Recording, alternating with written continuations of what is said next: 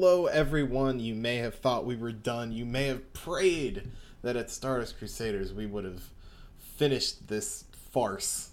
But that was a lie, because we're back again for episode 60. How do you feel about that, Andrew? I feel relieved. to put it one way, I feel relieved. I feel accomplished. I feel strong. I feel like just the best that there ever was. How about you, Jack? Oh, I'm feeling fine. I'm ready to dig into some of this anime here. You hear this thing? Anime? It's new. I've never heard of anime before. All I know is about manga comic books. That's all I know. Love those comic books. Love The Walking Dead. Best comic book. Oh, yeah, I love The Walking Dead. I love me some Batman. I love me some Garfield and Dilbert. all your favorite comic book pals. Oh, God. I'm just... The thought crossed my mind. It's like, what would Dilbert's stand be? It's like, no, we're not going down that path. No, that's Scott Adams. That's a dark path. I don't even want to begin to touch that with a 10-foot pole. But in case you are just joining us for the first time today, we just spent the better half of a year covering JoJo's Bizarre Adventure Part 3, Stardust Crusaders, every chapter from start to fucking finish. And, yeah, I counted. Yeah. Man. And we're going to take an episode to just kind of look back on the whole thing. Because there sure is a lot to decompress and a lot to kind of, I guess, just like analyze in a really broad sense, you know? Yeah, just go over the broad story beats. Kind of, we don't have to, the horse is dead.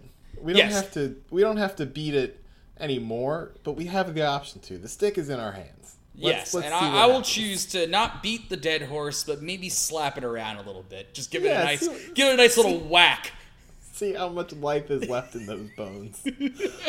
So I guess the fun and cliched way to start a discussion like this is, hey Jack, what is your favorite stand of the week from Part 3 Stardust Crusaders? Well, I'm looking at the list that we did. And it's very fun going back and looking at all the thumbnails. Listeners, if you have not done this, just go back and look at all the thumbnails. Andy does good work. You got to go to SoundCloud to see them. They don't show up anywhere else. Yeah. Favorite stand of the week. I mean, if Whole Horse didn't show up more than once, it'd be Whole Horse, just because it's Whole Horse. Right. But I feel like that's an easy answer.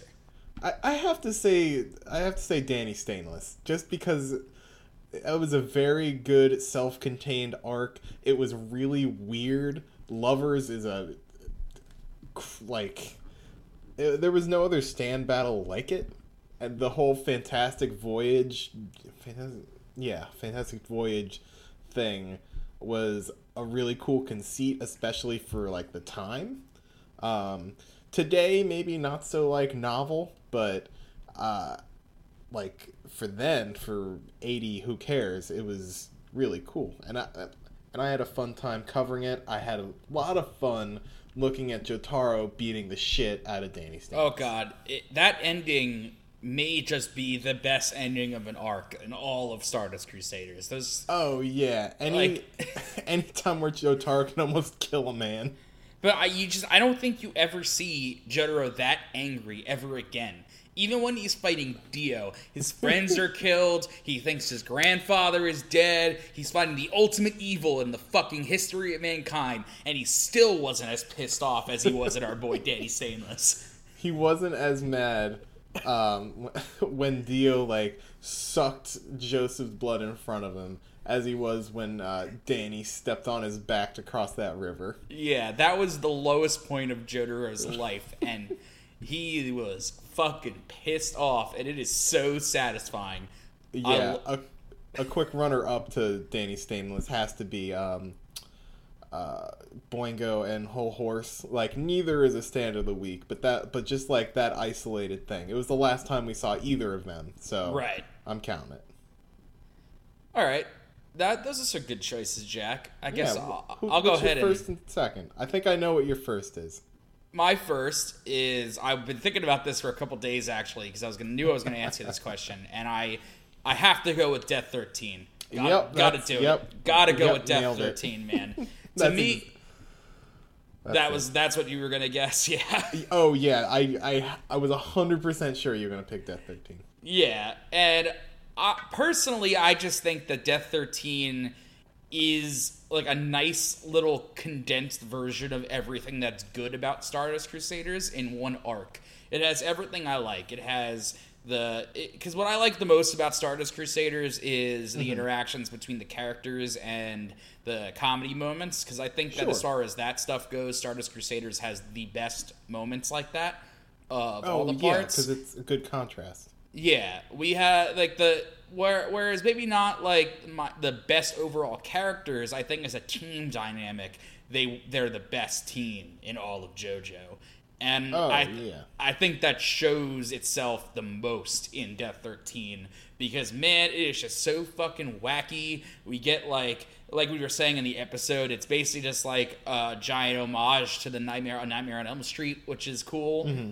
And it's really great to see all the Stardust Crusaders kind of questioning their own sanity and questioning whether or not the other guy is losing his mind, especially with Kakyoin. Like, I swear it's real. I'm seeing this weird stand in my dreams, and they're just like, the fuck are you talking about? And the fact that at the end of it all, only Kakyoin remembers it, and they even bring it up like later in the series when Kakyoin's bringing up like, oh yeah, we even fought stands in our dreams, and I think Polnareff would be like, what? What? Yeah. What was that? When was that? What are you talking about?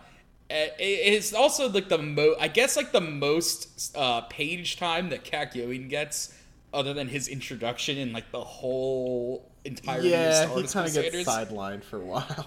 Like, he and Abdul take turns. Yeah, I like Kakyoin, man. I think Kakyoin's underrated. I mean, I think he could have been a better character. I'm not going to labor on the delusion that he is a good character, per se. Like, he's fine, but I think he had potential to be more interesting than he was.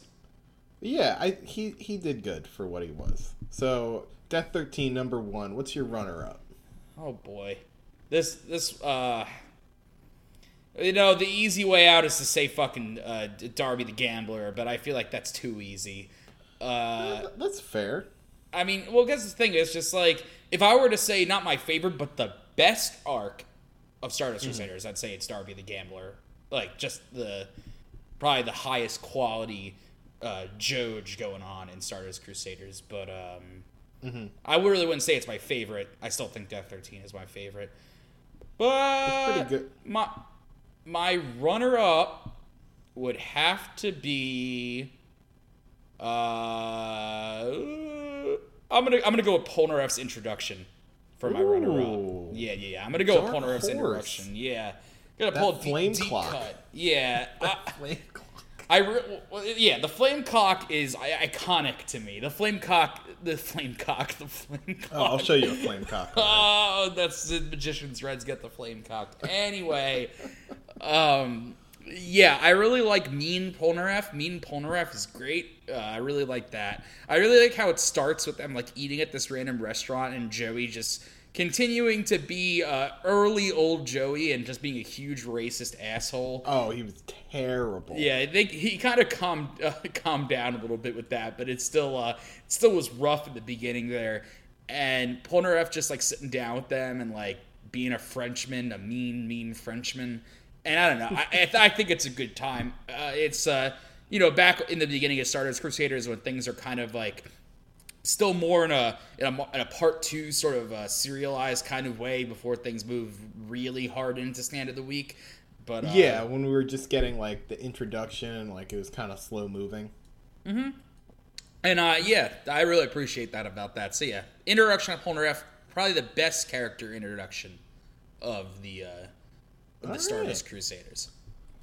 Okay, so be sure to tweet at us or leave a comment of your favorites, because I'm genuinely curious as to what others feel about the different. This is a lot to pick from. There's a hell of a lot of stuff to pick from here, so I'm curious if anybody's got some deep cut choices here, because none of what we really talked about was some deep cuts. But yeah, go ahead and let us know. It's all kind of surface level, but at the same time, I just want to talk about the worst arc. I don't need to ask you what your worst arc is, but it's Wheel of Fortune. It's Wheel of Fortune. It's always Wheel of Fortune. It will be Wheel of Fortune. It has been Wheel of Fortune. Are you sure it's not strength, Jack?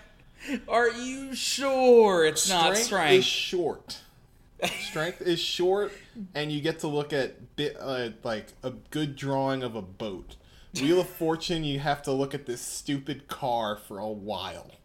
And yeah, Wheel of Fortune sucks. It sucks so much. It's so fucking bad. Maybe some of the worst JoJo of all time in all parts in terms of just the writing and the art and everything. It just sucks. It sucks so much.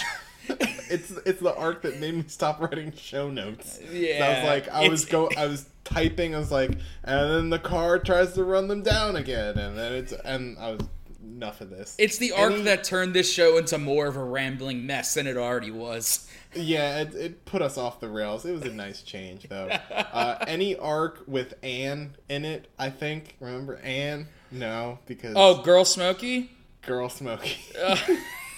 I think she went away after Wheel of Fortune. I think that was the last. Wasn't she in Death 13, or am I going crazy? Okay, She was not there after Wheel of Fortune. I think she just got on a bus. Thank God, yo. She sucked. She sucked so much. There was no reason for her. It's like there was already enough character, and like there was really no reason to have this like obnoxious, useless character tag along with them. Added absolutely nothing. He was trying to go for like a Smokey kind of vibe, like, oh, I need someone in here that's not powerful to showcase how powerful these guys are. And then as time went on, it's like, oh, that's not what JoJo is anymore. Okay, no, and I think that's kind of like a flawed idea from the start, because the idea of just watching these powerful people be powerful is kind of the whole, I guess it's kind of the whole like conceit to the thing, right? Like, that's what we're here for. That's what separates... I think that's what separates Stardust Crusaders from a lot of other shonen manga of the time, is that there's really no... there's no build. Like, there's no, like, oh, we have to train, and then we have to do this, and then we get to this point. It's like, no, these guys are all badasses from the start, and I think that's fucking sick. Yeah. I think that Jotaro being just, like, out the gate, I'm a teen, and I'm mean, and my stand can punch things really fast, and that's all you really need to know, because then he does it. Like, he shows it happen. So we really don't need to really don't need to have our expectations leveled out, I think. No, Stardust Crusaders as a whole works better when it's trying to be like its own thing, when it's not really tied down by how the structure of Battle Tendency was, when Araki really had time to like let the material breathe like on its own. Like, right, and like we said back when we were covering Battle Tendency, the reason why the training arc in Battle Tendency works so good is because both Joey and yeah, but it was still like it was still good though. No, like, it definitely was. And the reason it worked is because Joey and Caesar both had some serious arc to go through. And that was like a real big start. But really, nobody other than... I think Polnareff is the only character with an arc in all of Stardust Crusaders. Well, yeah, because Polnareff's really the only one who we get any kind of, like, backstory, like what his motivation was to... Because, like... Polnareff's motivation at the start was to get revenge for his sister. He got sucked into Dio's whole thing, same as Kakyoin, and then he comes out the other end. He still wants revenge, but he learns about team building, friendship, and his friends, and it's a nice self-contained arc. Like, well, you know what? I take it back. Iggy had an arc. Iggy 100% had an arc. I think so. Did he? Yeah. Because when we first meet him, he wants nothing to do with anything. He's a huge fucking bastard. And then by Pet Shop, he and his change in appearance physically represents the arc that he had. His arc was that he was slowly turning into a man. Yeah. If he hadn't died, like, at the end when they were at the airport, they would have just had this weird goblin creature with them. He would have been wearing like t-shirt and jeans, but not the way you think. Oh God, how does a dog wear pants, Jack? Which way? Oh man. But yeah. All right. So to transition to another point of discussion, Jack, who's your favorite member of Team Joj? Oh man. Oh man. Gun to the head. You have one choice. I will pull the trigger. Oh God, he's gonna. He'll do it. He'll fucking do it. I think. Avdol went through a lot of shit, and then he died. He came back, and my favorite thing is when he came back, when he and Polnareff just pissed down the snorkel of the guy that was underground, and like. Hey, Avdol, did you go crazy? Are you crazy now? I think that was, like, my favorite. Avdol as a character, I think he really works. He kind of, like, editor influences, maybe. Like, come back, and finally died. But he was always there. His power was always useful. Which cannot be said for Mr. Emerald Splash over here, who hit maybe a thing with Emerald Splash to cause a result. But Avdol, like, he always... Well, the whole fight with Polnareff, fantastic. He always had these weird powers he would pull out of nowhere, like the Ankh thing that he used in Dio's Mansion was like, oh, my fire can sense if there's a person here. Right. I mean, I feel like Magician's Red was always kind of the plot convenience stand in a lot of ways. Or like Magician's Red and Hermit Purple together were like the plot convenience machine. Oh, yeah, because like, oh, we need to defeat this thing. Oh, fire. Just need fire. Why not just fire? Do it with fire. Fire.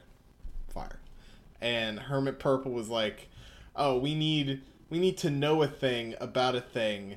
But we can't go there. Oh, Hermit Purple. Got it. Yep. Fine. Oh, man. How about All right. you? Avdol, interesting choice. My favorite, nobody will be surprised like this, is our friend Joey Joestar. Oh. No, Yep. it's not a surprise. No, it's not surprising at all. And I have a lot of reasons. And it's not only just because... Joey Joestar will always be one of my favorite characters in this bizarre adventure. I know that's cliched as fuck, but what are you gonna do? Sure. He rules. Sure. The whole thing's a cliche. It doesn't matter. Yeah, it's fine. And I think a lot of it has to do with like following him from a young age all the way to an older age. And like some might argue that Joseph and Stardust Crusaders, well, all of Joseph's appearances may just come across as like completely different characters, which like isn't really like a totally unfounded thing. No, that's a fair statement, I'd say. I disagree with it though. I think that for all the times that it seems like Joey in Part 3 is a different character than Joey in Part 2, I think it shows... I think you see a lot of the little bips and bops from younger Joey in him that makes it feel like the same character at the end of the day. Because... Yeah, and it's also like 60 years of time has passed. Yeah. So, 60, 50, whatever. And it's fair to have him, like, be different. He doesn't need to, like, come out the other end of 50 years and still being happy, Joey P, nice to meet you, P. That would be stupid. Like, yeah, no, that wouldn't make any sense. People change, you know? Yeah, it's good that he did change and that he was, like, still sort of playful, but also more serious and protecting of his daughter. Yeah, he's just a more mature version of the Joey that we knew in Battle Tendency. Still had all his wits about him, and a big part of it is I just feel that Hermit Purple is a really underrated stand, and I think of all stands, Hermit Purple is, as far as stands go, Hermit Purple is one of the most well-suited to its user, I feel. I think Hermit Purple makes so much sense as Joseph Joestar's stand that it just like fits his character perfectly, mainly just because that he's the only member of Team Joj that's a trained martial artist, you know. Like, A lapsed martial artist. well, he was trained at one point, so Yeah. having his stand not be a punch ghost but be more of an extension of him, I feel like makes sense in that regard. And also the fact that Hermit Purple just works so well in bringing his Ripple training background into it. Yeah, we see it pop up more than once. Like, I think it happened with Empress. I think it happened with another one before Dio, and then obviously we see the wave energy happen again with Dio. Which, oh man, I never get tired of wave energy. Oh yeah, that's wave energy is brilliant. Suck that down. And, Joey didn't really need a stand with a personality because he has enough personality to spare. So yeah. Having more of a special power kind of stand than a punch ghost was an interesting move that I think pays off in the end. And I think totally. Yeah, and I think anybody that's read Part 7 will appreciate the idea of a stand as more of like an extension of a person and not necessarily a punch ghost, Yeah, more as like a cool gadget. Like, hey, I've got this watch that lets me turn back time. It's my stand. Yeah, exactly. And having the purple vines is it looks cool. Like, there's a lot of really dope Araki art of Joey in the purple vines that I think looks cool. And yeah, I think Joseph Joestar was a great addition to the team, and I think it also started a great tradition of bringing a character, like a main character from a previous part. I know Speedwagon really started that tradition, but having Joey be a central character in the next part, one of the main heroes, was a really good move. Yeah, Speedwagon started it obviously, but with each generation, Speedwagon passes on. We've got Joey in 3, Jotaro, main one, in 4, and also we see Joey towards his later years. And then 5, we get Koichi for that one chapter. Yeah, he just pops in, it pops out. And then spoiler character shows up later. We'll go into that, which is a nice. He's not around for long, but. But he definitely impacts and adds he adds much needed context and backstory to Part 5. Oh, God. Yeah. Of all things, I think if that never happened, Part 5 would not be as good as I seem to think it is. But the ending would have fallen way flatter. Yeah, and then Part 6 we get Jotaro again. Mm-hmm. And then part 7 we get everyone. Yeah. Yeah, literally everyone. So it's a good thing that he decided to go ahead and do that. So I love Joey, but there will also be a special place in my heart for Polnareff, obviously. Of course.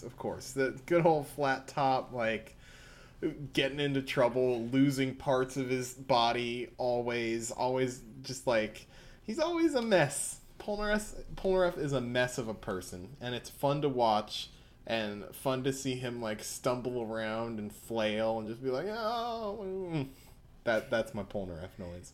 Oh yeah, he's wonderful, and I guess it's worth talking about Jotaro for a little bit. I mean, I guess he is the main character, right? Supposedly. Yeah, I've been told he's the main character. There's a lot of arcs where he takes a back seat, which is fine, because with this kind of cast of characters, you can't have George just coming in, punching the thing to make it go away. That's not interesting to read. You have all these different people with different power sets, and you give them time. It's kind of like a rotating thing. There was the Polnareff Hour starring Polnareff for a bunch of arcs. Joey had his time to shine. Abdul really never had a single arc to himself. He was always supporting someone else. Yeah, and that's kind of why I like him. He was always there, especially with Magnet Girl. Was she Priestess or High Priestess? High Priestess. No. This was Boss. This was after. This was past the Tarot. Oh wow. Okay, listen, man. There's Mariah. There's a lot of Boss shit. Mariah. Yeah, Boss Mariah. Right. Yeah. But George, and George did good. He did good. Yeah, I think Araki didn't let Jorts overstay his welcome, which was good. And because I think he didn't really figure out what he wanted to really do with Jotaro until part 4. And Jotaro pays off big time in part 4. Like, Yeah, because in part 3, he's very much the stereotypical silent, stoic protagonist. And too many chapters and arcs of that would just get boring. And we had all these other, like, lively, emotional characters that it was nice to... It was a nice change. Like, yeah. I'm just looking at the different arcs, and, like, a lot of it, like, a couple of these, like, Yellow Temperance, that was straight up Jorts. Lovers, Yellow Temperance. It's like every other second one is a Jorts arc, and then, like, everything else is just the cast, which is cool. Yeah, exactly. They didn't really, other than Polnareff, they didn't really focus on one character too much. Polnareff is the one I'd say maybe was focused on got a little too much on the scale. But I'm not necessarily mad, because if any character was good to add some peril to the situation, it was Polnareff, because he was so fucking stupid. Yeah, you need to add conflict to any situation. Just throw Polnareff into it, and he'll wander into, like, a gun. like a child with a gun. It's like, what do I do with this?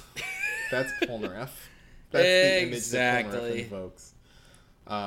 So yeah, anything else you want to talk about for Stardust Crusaders looking back? Any particular moments? Because otherwise, we can move on to how Part 3 has been animated throughout the years. Yeah, I guess I just want to say that I think Part 3 kind of gets a bad rap. Because I think as, like, a shonen fight manga, I think it's really good. I mean, I think it's been outclassed by pretty much every other JoJo part. But I don't really think that makes it, like, not good or anything, because I really do enjoy it. We complain about it a lot, covering it for week to week for an hour-long podcast every week makes it a little more strenuous than it needs to be. Yeah. But I think as a work on its own, I think Stardust Crusaders holds up really well compared to other fight manga at the time, just for how different it was. I mean, it's not that different to things nowadays because of how influential it was, but at the time it kind of changed everything, because parts 1 and 2 were even more kind of generic when you really think about it compared to what part 3 did. Yeah, they aged more poorly. The fact that we can go back and read part 3 and have an easy time of it, and, like, it's a stereotypical shonen now. But back then, like, it was very different for what it was trying to do. Like, the long journey sort of setting, like, I don't think had really been done as much as it has been today with the ensemble cast. Yeah, I think the idea of the ensemble cast has been done better. I think the ensemble cast idea worked better in part 5 because it was used more to its full potential, I think. But I think, like I said earlier, I think that the team dynamic in part 3 works so well. Oh yeah, the structure of it works super well. It reads very well. There's really no bumps along the road. Like, Araki realizes along the way, like, ooh, got too many characters, better, like, bang, one of them goes off for a while. Oh, Kakyoin, need you to step aside for a while. Don't know what to do with you. But aside it was very adaptable. He changed it to suit what the story's needs, which is nice. Yeah, and it should be respected for what it is. Like, no one needs to, like, go to bat for Stardust Crusaders. It kind of stands on its own. Yeah, and I think there's a reason it's the most iconic JoJo, and not even just saying this is the one that has the most adaptations, but it's just, it left a mark. There's a reason why it got all those adaptations and got the video games, the multiple anime adaptations. The only one that had a Western release for like 15 years, more than that. That's crazy. It's I think I guess my thesis of our coverage of Stardust Crusaders is, if you maybe have a less than good opinion about it, maybe go give it another chance. Especially if you watch the anime while it was airing week to week, you might have a better opinion of it if you read it in larger chunks or watched it in larger chunks. I'll drink to that. That's good. Thanks, Jack. Speaking of anime, let's talk about some anime. Anime. I love anime. Yeah, so Stardust Crusaders gotten a few anime adaptations, huh, Jack? Yeah, let's start from the top. And the best, arguably. So we've got the first OVA, which, correct me, came out in the early 90s? Yeah, I think it was 93. 90... Oh, man. I should have known this off the top of my head. 93. Okay. And that was... Yeah, that was 6 episodes from APP Productions. Right, and the first OVA, in kind of a weird move, covers from Nadul through the end, which I wonder why they decided to do that. Yeah, because it even says in the wiki here, real quick, the series offered very little exposition, assuming the viewer was already familiar with the backstory and first half of Stardust Crusaders. A prequel 7-episode series was released in 2001. We'll get to that one. Let's talk about the good one first. Yeah, so this OVA fucking rules. I'll just lay it out there. It is far from perfect, but it rules. And I'll explain myself. So, this is a 6-episode OVA adapting... What is it, Jack? First 2 episodes are in Duel. Right, that's Darby, and then the last 3 are Dio's World. My biggest criticism of the show is the fact that it used 2 whole episodes for Nadul. I didn't understand that. The first time I watched it through, I was just like, holy shit, they're doing 2 whole episodes of this? Not even 2 episodes, 2 OVA episodes. Yeah, and Darby gets 1. If I had the power, I would have erased one of these in Duel episodes and made Darby the Gamer. Because can you imagine a 1993 Darby the Gamer OVA? I think that would have been hilarious. God, yeah. Watching 1993 F-Zero with all of the accompanying weird OVA effects. Oh man. Yeah. What could have been? It's insane. If only, because the Duel episodes are really the only thing that holds this thing back. Because the rest of it is great. The Darby episode and the Dio episodes are fucking incredible. And I guess it is worth saying that, if you don't already know the story of Stardust Crusaders, you really can't... I mean, you can watch it, but, it skips over everything.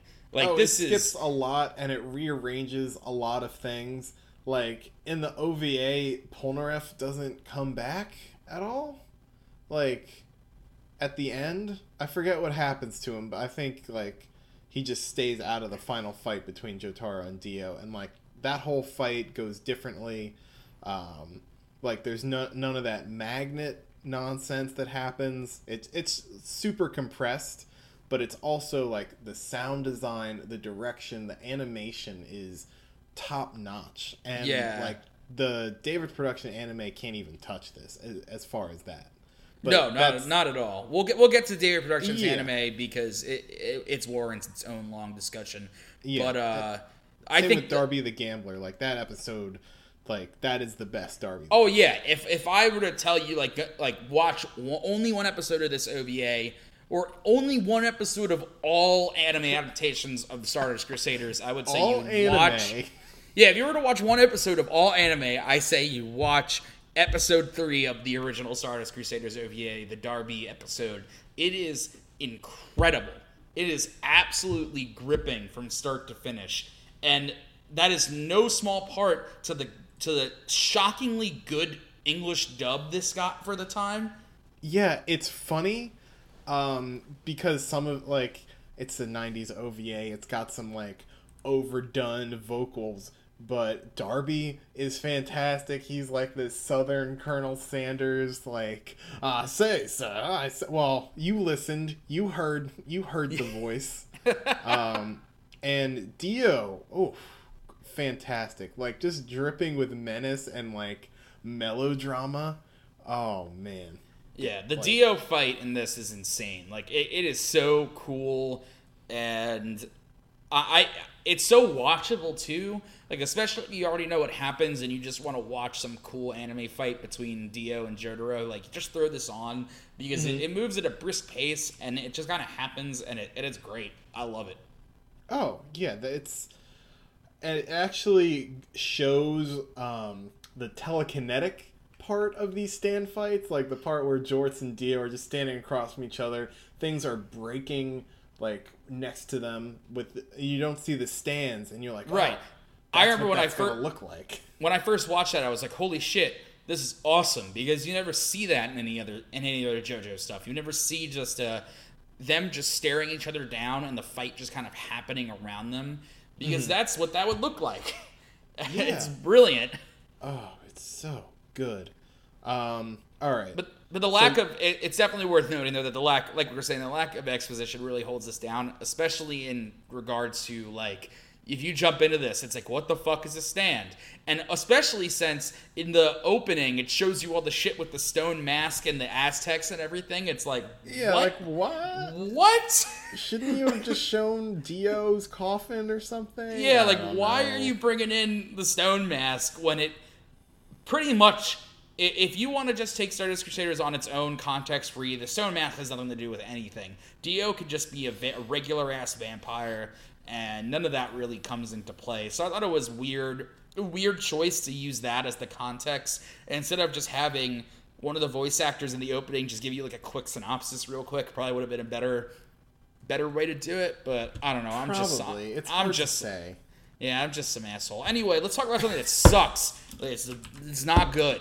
The first 7 episodes of this prequel series, which is actually the beginning of this. Yeah, in 2001 they released the first half, quote unquote, of Stardust Crusaders as a new OVA, which is now, to me and Jack's surprise, when you go to buy the DVDs of this shit, this OVA it's just called the JoJo's Bizarre Adventure OVA, and it includes both OVAs as one long string of episodes, and that's stupid, because if we're going to go like that, and the first 7 episodes of this OVA are hot garbage, tell them why, Jack. Tell them why. Okay, so have you ever watched Gundam Seed? Because there's that period of time in anime typified by, like, let's say early 2000s. Like, yeah. Early 2000s to mid 2000s, where everyone was just jerking off over, like, digital anime. And you see, nowadays, digital anime can look fine because people are good at the digital. We're good at the cyber.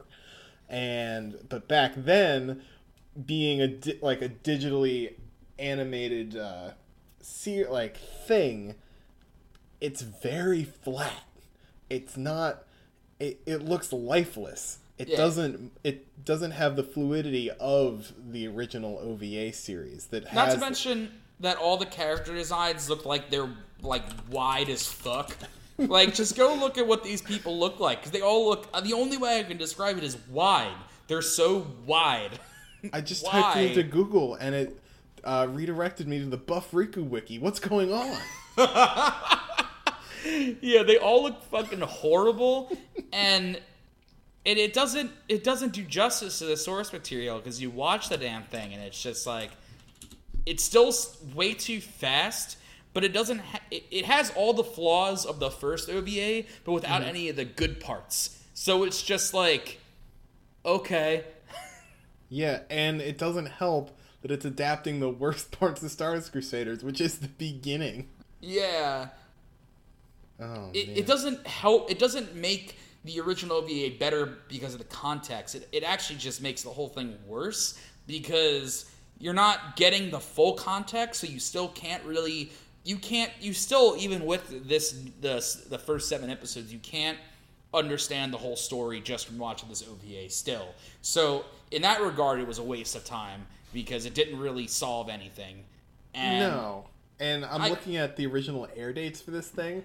People waited months in between episodes of this. I can't imagine in 2000 watching this and be like, oh, but maybe the next one gonna be good? Yes? Yes? Maybe. And just being disappointed. Yeah, I guess the only good thing is that I guess it's the same good English dub, so... Yeah. They just did it as one batch thing when they dubbed it. Yeah, so it's still a great dub. So if you really want to watch this whole thing to get the context, I guess you can give it a shot. But I recommend just watching the original OVA. If you want to see a full, great adaptation of JoJo's Bizarre Adventure Stardust Crusaders, look no further than the recent David Productions anime adaptation. Yeah, real quick, before we go to that, I'm looking at the English dub cast for the OVA as a whole. Guess who did Wilson Phillips, Senator Phillips, who gets tossed through a car? Who? Charles Martinet. Did you know that? No, I have to watch it again now. I need to hear what he sounds like in that. That's awesome. Yeah, thinking back, that's just Mario, you know? I'd like to rather think that it's actually Waluigi. Oh, it's so Waluigi. And also, Daniel J. Darby, who is my favorite voice, is just uncredited. So of course he is. That makes it even better. They just went outside, looked around, and just picked the random guy who was sitting at Subway outside. Yeah, they just found some guy with a southern accent. It's just here you go. Hey, here's a script. Have fun with it. Yeah. But yeah, David Production. Let's talk about David Production we've talked about the David Productions anime adaptations of Part 1 and Part 2 in these past recap episodes. Mm-hmm. But the David Productions anime of Part 3 is where they really started stepping it the fuck up because like we've said in the past, that Part 1 and Part 2, aka the first season of JoJo's Bizarre Adventure, the animation was pretty low budget. Kind of lacked in the visual department, but was really strong as an adaptation of the source material, and was a great way to get people introduced to JoJo. But, absolutely. Part 3 really turned it up in the fact that they adapted every stand encounter. This is a complete start to finish adaptation of the manga, which is fucking wild. At the time, it was insane. Yeah, 52 episodes. Yeah, right? We got 2 seasons out of this bitch.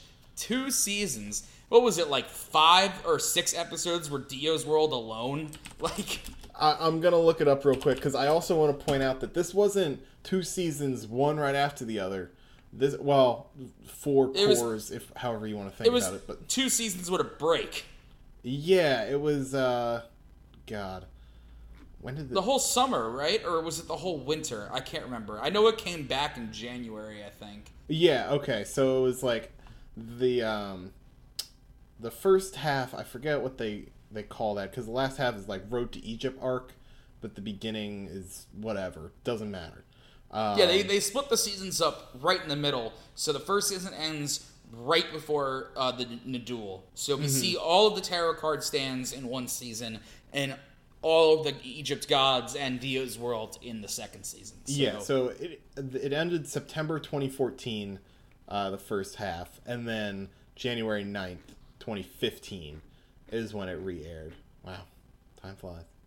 Yeah, and it's just it's such an achievement to have a complete adaptation of a long-ass manga like this, and because it happened so much later than the manga originally aired, there was no filler, just all killer. Perfect, straight adaptation. Great. And, I really got to commend both opening themes, Stand Proud and The End of the World. Really good opening themes. I particularly like The End of the World because it really drove home it's shit's getting real now.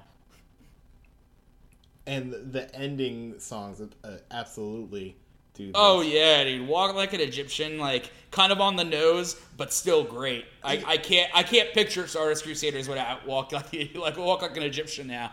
Yeah, Stardust Crusaders is kind of on the nose to begin with, so just leaning into it is very good. Yeah, obviously it's not as perfect as Roundabout was. I don't know. Honestly, I don't know if they'll ever top that unless they put fucking like Biggie for part 5.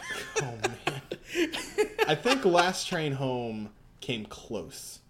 Just of the mood of that.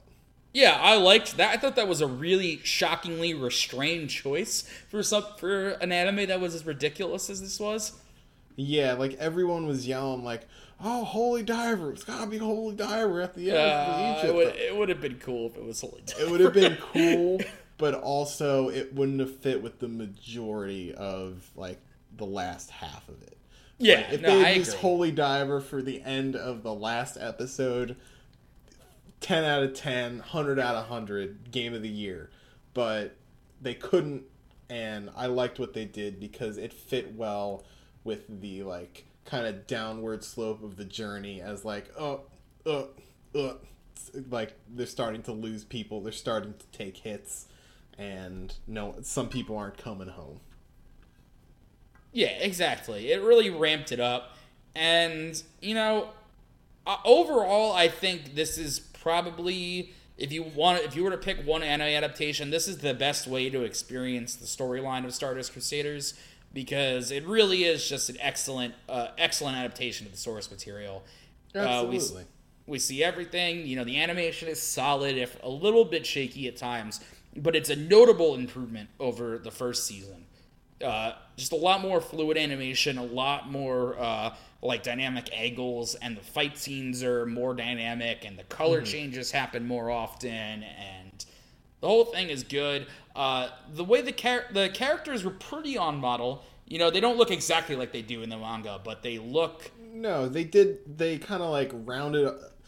They did the opposite of rounding off the edges. Like, they put, just lines. That's just how David Production worked for the first 3 parts of JoJo, and they didn't stop until part 4, where they could be like, oh, faces can kind of have, like, round edges. That's cool. Yeah, exactly. And, it's hard to really talk about it more than just like, oh yeah, they adapted everything, because that's really the most notable thing about it, other than like really bringing the JoJo into the mainstream for a while there. Like, it was popping off every week. Mm-hmm. David Production, part 3, great. Well, parts 1 through 3, great. They topped themselves with part 4. A lot to do with the source material and the way that they had like more freedom to adapt it and insert different things and play with it. Whenever that part 5 animation's coming through, like, it's gonna be something. But right, and like we've always been saying, like I fully believe that they should take liberties with these adaptations, because like I said, adapting all of Stardust Crusaders perfectly to the source material is a huge fucking achievement, but I'm not necessarily sure it was the best decision at the end of the day. I don't know. I feel like it's just one of those things that they just wanted to do because they could. Yeah, it's like, hey, can we do this? Is anyone looking? Let's do it. Why not? Yeah, because I think that part 4's having a little bit of a looser adaptation at certain points ended up working in its favor at the end of the day. Yeah, because Araki's not perfect. He, like, hindsight being 2020, you can look to see like, oh, that didn't work too well. Oh, this maybe change this. Didn't really do that with the part 3 adaptation, because I think they wanted that. They needed that money. They needed that recognition of being like, this is the Stardust Crusaders adaptation 1-to-1. Like, right, done. And now exactly. They have freedom to kind of play with it. Yeah, and because of it, the Stardust Crusaders animation does feel a little too rigid at times. It feels a little stuck in its own world, and I don't really think that there was any way around that with the direction they were going. It just kind of is what it is. Yeah. But all that said, I still really liked it. But all that said again, I think that I think that there is no perfect adaptation of Stardust Crusaders. No, the because perfect adaptation is in your mind. Exactly. And I'm not going to be like, oh, the perfect adaptation is read the fucking manga. I mean, you should, but like, Not gonna sound like a jag-off. Yeah, I don't want to fucking jerk off on my own podcast here. So, like... We do that every week enough. Yeah. Yeah, so I definitely recommend you watch the David Productions anime first, and then go watch the original OVA. Because you will appreciate how well made that OVA is animation and sound-wise, because the budget was there, less stuff to cover.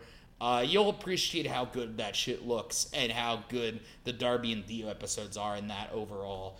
But the David Productions anime will give you a really great way to revisit Stardust Crusaders if you already read the manga. If you already watched the anime, it's being dubbed on Toonami right now, so you can just catch that dubbed every week, because why the fuck not? I'm gonna do it. It's fine. And it's a good...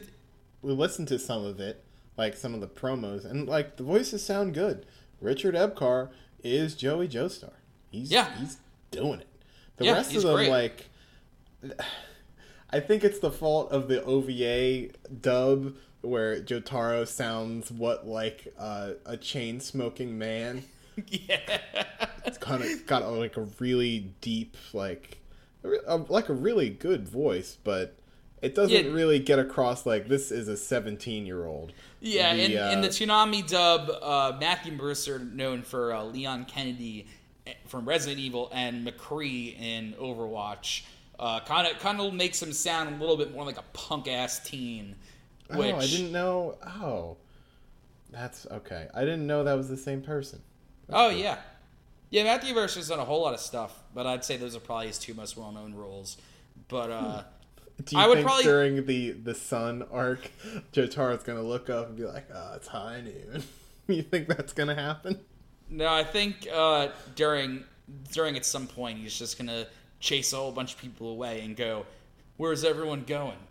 Bingo? Oh,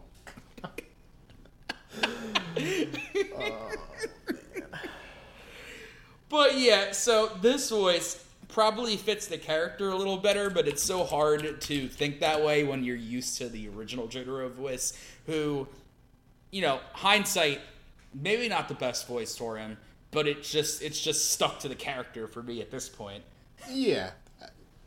I'm very glad Toonami is finally going through with the dub, because there was a test dub years ago at this point, and that was good too, but this is actually happening, which makes it better. I'm a big fan of watching anime dubbed, which for some reason is a controversial opinion. Whoa. Yeah, dubs over subs? Yeah. Dubs over subbed. What am I, some kind of sadist? Do you have a disease? Yes, Andy is a dub guy. Feel free to smash that unsubscribe button. Andy's got a bad case of the dubs. But no, dubs are a great way to watch anime, especially when the dub is actually good. I'm a fan of bad dubs, like Day Till Dawn. Have you ever watched the TV Pat Labor dub? Is terrible, but I still love it because it sounds like they grab people off the street and handed them a script. Oh yeah, I mean that's like the dub for the Bow OVA. It's fucking horrible, but it's man. Good. We'll save Bow for another day, and we'll specifically do that dub. Oh man, but yeah, David Production anime, fantastic, great roadmap for Stardust Crusaders if you don't want to read through all the chapters, but inexplicably have time for 48 anime episodes. I don't know. It's your maybe time. You're just an anime person. Oh God, he's an anime person. Oh God, put him down! Put him down! Somebody call the fucking cops. Yeah, but Stardust Crusaders Part 3 end, and this closing the book. Closing the book. Where do we go from here? You'll find out next week.